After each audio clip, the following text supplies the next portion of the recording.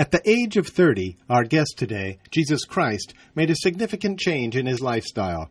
Leaving the family business behind, he started touring Israel with a message that today has been translated and retranslated tens of thousands of times with varying degrees of success. Now, with his own religion, Christianity, and a following of 2.1 billion people, Jesus is a household word worldwide. A Jew, a carpenter, a religious icon, Jesus is the figurehead of hundreds of Christian organizations, from Catholics to Orthodox, from Protestants to Anglicans, Jehovah's Witnesses, Baptists, Lutherans, Methodists, Episcopalians, Presbyterians, the Salvation Army, Seventh-day Adventists, Shakers, Quakers, and Gnostics all agree Jesus is the man. Jesus Christ, welcome to Weekly Signals. Oh, thanks. It's great to be here. I guess that's what you say. A second. Let me shut off my halo here. It's glaring a bit. Okay. So how are you doing today? That depends on who's asking. It hasn't really been an easy year for the Almighty, you know. I can imagine. I know we're calling you in the 504 area code, Louisiana. Are you in New Orleans? Yeah. Still mopping up. Those 4 days at the Superdome were pure hell. And I should know. Yeah, I can imagine there's a lot of work to do there. Yeah, it's kept me busy.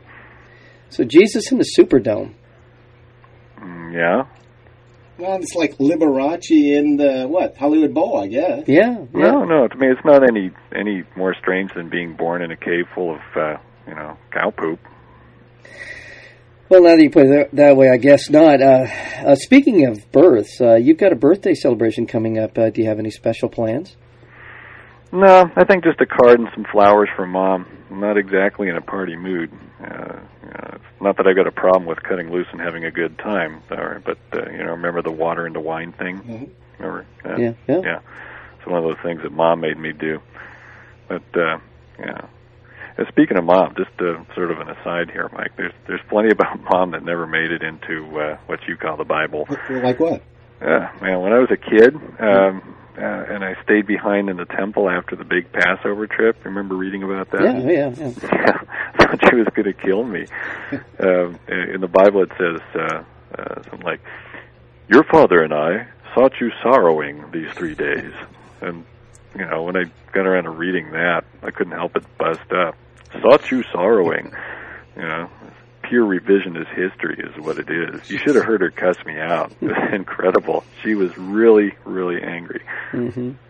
But, now, seriously, regarding the birthday, this is a really dark time. I remember all too well what it's like to be an outcast in an occupied territory, not to mention what it's like to die a horrible death at the hands of an imperial world superpower. Thank you very much. And, so there's way too much of that stuff going on right now. So no parties for me this year, thanks. Yeah, speaking of that, how do you feel about people wearing a cross, essentially your executioner's chair, around their necks? Well, fine, whatever. I don't have a real problem with it. Does it help them live by what I taught when I was here on Earth? Then wear it. I might as well wear a jewel-encrusted lethal injection syringe around their necks if it helps. But don't be a religious prick about it. Ooh, did I just hear Jesus use the word prick? I don't know if we can say that on there. Oh, sorry, Mom's probably listening too. Sorry, Mom. No, you can say that. I give you permission to say that. But, But I'm sorry, Mike. Those Pharisees really pissed me off. I mean, really pissed me off. Okay, calm down. Breathe.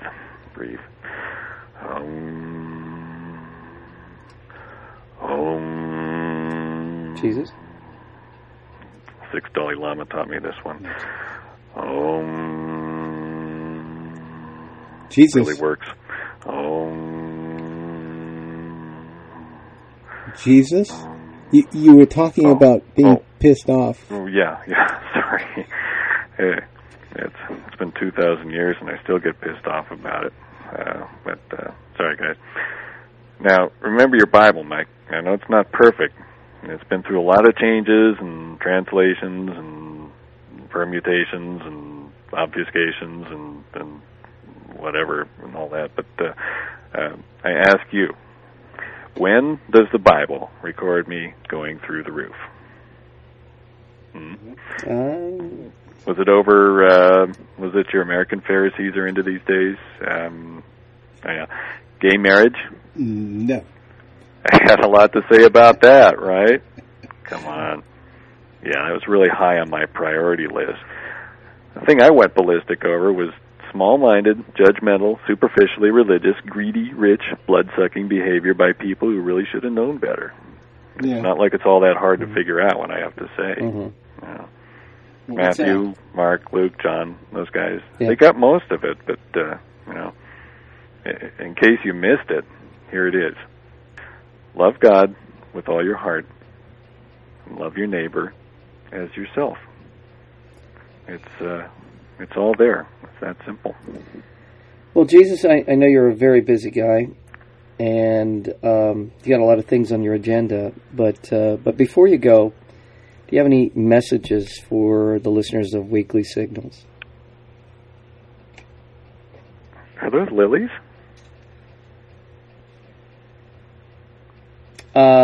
Excuse me. What did you mean by? I'm sorry. What? There's lilies over here. God, they're beautiful. Yeah. Wow, just look at those.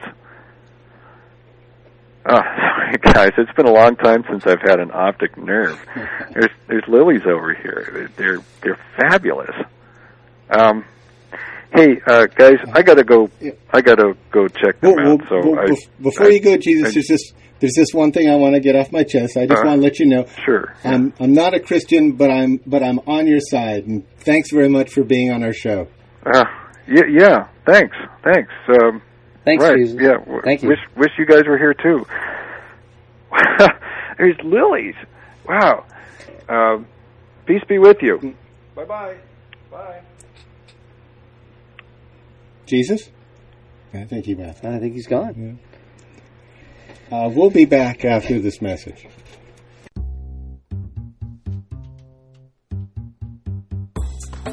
To learn more about Weekly Signals interviews, including upcoming guests, or to download the podcast, visit our website at weeklysignals.com. And be sure to visit nathancallahan.com for daily readings and feature articles. Until next week, I'm Nathan Callahan. And I'm Mike Caspar. And this is Weekly Signals.